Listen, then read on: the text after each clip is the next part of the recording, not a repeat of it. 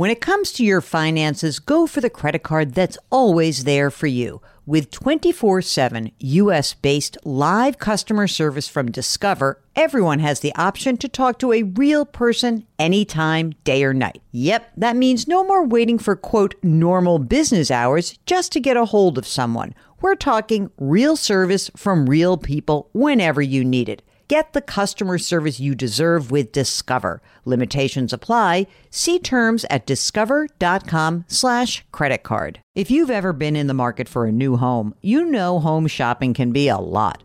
There's so much you don't know and so much you need to know. What are the neighborhoods like? What are the schools like? Who is the agent who knows the listing or neighborhood best? And why can't all this information just be in one place? Well, now it is on Homes.com. They've got everything you need to know about the listing itself. But even better, they've got comprehensive neighborhood guides and detailed reports about local schools. And their agent directory helps you see the agent's current listings and sales history. Homes.com collaboration tools make it easier than ever to share all this information with your family. It's a whole cul-de-sac of home shopping information, all at your fingertips. Homes.com. We've done your homework. Welcome to the Jill on Money podcast. It is Tuesday, August 3rd. I'm smiling broadly. I promised Mark that I would be more upbeat today than yesterday because maybe I was a little, tough. I don't mean to be tough. Maybe it was a little bit of the Monday blues. Maybe. I usually like Mondays a lot. Monday's my huge day. It's like a coach. I have to be more Ted Lasso. I am so not Ted Lasso, but I really would like to be more like Ted Lasso. So that's what I'm going to be, more Ted. Let's get into your questions. If you've got one about anything financial, send us a note. Ask Jill at jillonmoney.com. Okay, this question is from, good, they're not making me pronounce this name because it's impossible. This is from Anonymous. I'm 45 years old and our house could use some updating. Priority is the kitchen. Cost could be $75,000 to $100,000. We have a brokerage account, $200,000. $70,000 of the gains are long-term capital gains. $45,000 of cash. $30,000 is in the emergency fund. All right.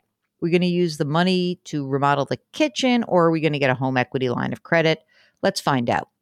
45. Children in college, 1, and they're paying for that out of cash flow. Student loans, their own, I guess so, $29,000 at 2.65%. Content with paying slowly until we get sick of it. Car loans, none. HELOC, so they have a home equity line of credit. It's already established. There's a $150,000 limit, 3.25% variable. House value, $1 million. Mortgage, just over $500,000. Retirement accounts, $600,000. Brokerage account, $200,000. I prefer not to take loans, but I also prefer not to sell investments. He says, after all, I've become very close friends with them over the last several years. Okay. I prefer using the HELOC over selling the investments if it came down to it. They make about $300,000 a year. They save $80,000 a year, cash flow $30,000 in college costs, and they live in a high cost of living area. What do you think about the home equity line of credit, Mark? I'm inclined to use it. I really am. What do you think? Yeah, I don't want to sell the investments. Let's use the home equity line of credit. It's already established. Let's not go crazy and pay it back fast. And if something weird happens, or if for some reason in that brokerage account you are potentially trying to do a little reallocation or something like that, then yeah, you could whack that down a little bit. But yeah, let's do it. Okay, this is from somebody named, I'm going to say H, because this also seems funny. Okay. Hi, Jill and Mark. Thank you so much for what you do. And thanks even more for your positivity and kindness. See, I was positive and kind. Not yesterday, though. Okay. H says, I was lucky enough to be part of a company that IPO'd earlier this year, and I've got a few stock options. As I understand, I've got multiple ways to cash them in. So when you have a stock option, you can exercise them, and that's true, and you can immediately sell them. If you immediately sell them, you've got short-term capital gains. If you exercise your options and you hold them for more than a year, then you'd be subject to long-term capital gains. Okay. Depending on my strategy, I will either face AMT and a long-term capital gains bill or income tax bill.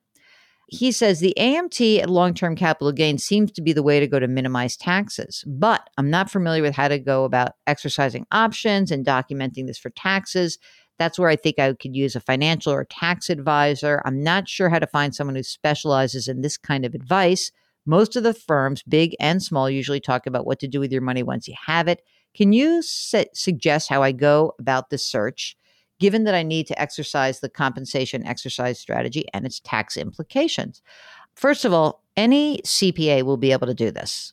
That's what I would say. And I probably would lean towards doing this with a tax person, not an advisor, especially if you want to be in control of the proceeds. Okay.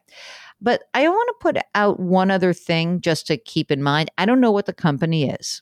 You didn't mention that, but you mentioned your tax situation. What about the just general investment risk? A lot can happen in a year, good or bad. And I think that often when we are employees and you're considering this, you might want to at least think about, do I really want to take the risk that this money that I have could go down dramatically during the 1 year that I'm waiting for my tax liability to be smaller? So I just put that out there for you to consider, that a lot of weird things can happen in a year. And I'd hate for you to get to a year from now, and I'm just going to make numbers up. Let's just say you had $500,000 in value today. And by exercising and selling, you'd have to pay a big chunk of that. Probably a third of that would have to go to pay income taxes. But, you could wait a year and your tax liability might drop down, but so too could the price of the stock. So I would consider that, H, before I made the decision. But go talk to a CPA.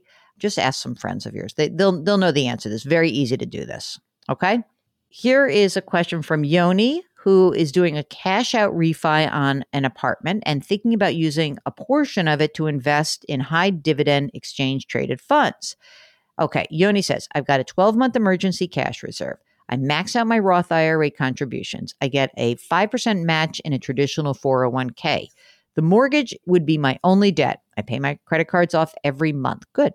I have taxable investment accounts with Betterment, and they also manage my IRAs. And I'm looking to diversify further with funds that can perhaps generate some income that I can use to supplement my monthly budget.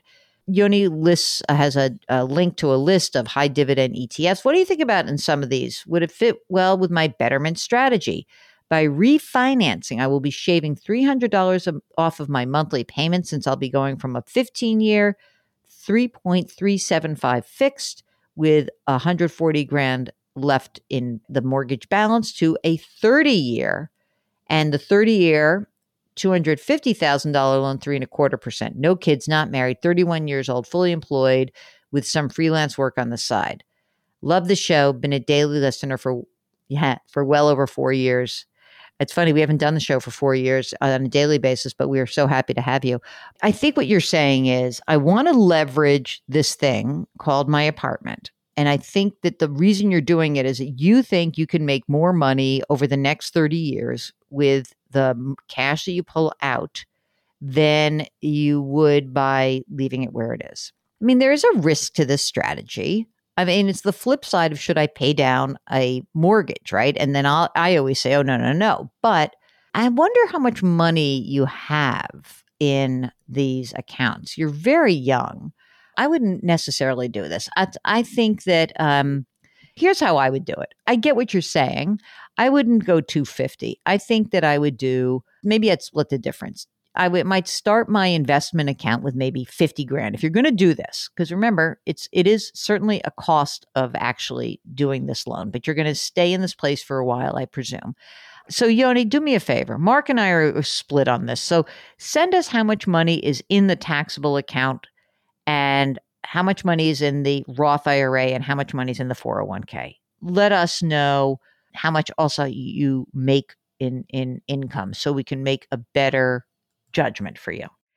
Yeah, I mean, I'm not a huge dividend ETF person. I don't think you need to do that. I do think, just if you were going to do any sort of cash out, or you have a lump sum, just use index funds. You don't need dividend growth funds. It's just, keep it simple. Okay? Just keep it simple. It's much easier that way. You'll get dividends by buying the broad indices. I think you're going to be fine, but I wouldn't do that. I might, and then by the way, if you're in Betterment, you're sort of buying into their algorithm. I kind of feel like either you're in or you're not. I wouldn't necessarily go beyond their algorithm. I would do what is indicated. Let's congratulate Victoria because Victoria's been accepted to a master's program, economics and big data. That's kind of cool. The school's abroad and Victoria doesn't know if she can afford it. She says she's working as a bookkeeper. She makes $17 an hour. She'd start school in September. She's got $11,000 in savings, $8,000 in stocks that I didn't know I had, but it's been in my name for 8 years. That's kind of fun. $5,000 in stocks that I invested in a while ago. Okay. I'm looking for a remote position to work during school. Okay. The cost of tuition, it's cheap. It's $6,000 per year for a 2-year program. Cost of living, $1,200 a month in Europe. Here's the catch. Can't take out a FAFSA or a Sallie Mae loan because the program's been bumped from one country. I don't want to out you too much. One country to another. Okay. We got $8,600 in student loans from undergrad. Because she can't take out federal loans, she's getting nervous that she's going to need to take out private loans. What are the options? Now, Mark, I feel better about $6,000. What do you think? $6,000 a year. That seems like okay. Yeah. Okay. Here's what I think I would do. Presuming that you do this, your income will drop at least for a little bit. Maybe this year you're not going to be in a high tax bracket. I would sell all the stocks, the ones that you didn't know about and the ones you have. So you're going to have to pay some tax on that. But hopefully, again, you'll be in a lower tax bracket. So I would, at the very least, sell these, put it in your cash account, right? And now you're going to have you got about $25,000 in cash. So you'll have some money to pay for the rent. But you know what I would do? I would go to our friends at Common Bond. That's what I would do. I would go private student loans because what else you got? What's your other option? And I presume that once you come out with this degree, especially with the big data part, that you will be able to get a job making more than $17 an hour. So what I think I would do is I would sell my stocks, put everything in cash right now. I wonder what happens to those student loans. She's going to probably start having to pay those back October 1st. So what I would do is I would go look for a private student loan, and the company that I have most familiar with, I'm not endorsing it, it's just that I know it, is called Common Bond. And I would check that out. And I would go live in Europe and have a good time for 2 years and don't spend too much money and try to get a remote job. But I think it's going to be good for her. Okay. Bruce says that he enjoys my segments on CBS News. And he says, especially because I've retired from a financial planning career. You've discussed supply and demand as a concept, the most basic of the economy. If I'm quoting you correctly, no one could have believed that the recovery in demand would be so sudden and strong. I'm wondering if there had been a crystal ball that enabled us all to see what would happen later in the pandemic cycle. What difference do you think that would have made to how business reacted when demand fell off at the pandemic's start? Would we have laid off workers if we knew how hard it might be to get them back again? That is such a great question. I think if businesses had the crystal ball, that they would not have laid them off. Now, let's just say this, 2 things. Each business is different because travel and leisure might have had to anyway for survival purposes. But if you had a crystal ball and you had a restaurant and you didn't have any income coming in, how could you have stayed afloat? That's the question. I think that the issue on having things snap back within a year, it just depended how skinny your margins were coming into it. It's not exactly a V shape, but when you are running a business that is so short-term in nature and so subject to really global supply chain issues, maybe you would have done things differently. I'll tell you what, if the pandemic taught us anything, it's that these businesses that run on tight margins better have a lot more money in cash. You know, all those restaurants, we heard restaurants after restaurants and small businesses saying they had to close, they did this, but a lot of those places closed, with 3 months of closures. That means that they had pretty small cash cushions. And if you can't operate with a larger cash cushion, then, you could be in trouble. But I think it's a great thought experiment. Thank you for posing it, Bruce. Do you have a thought experiment for us? We'd love to hear from you. Send us an email. Ask Jill at JillOnMoney.com. Ask Jill at JillOnMoney.com. We would ask you to do something nice for someone else today. It will make that person feel good. It will make you feel good. Grit, growth, grace, gratitude. Thanks for listening. Talk to you tomorrow.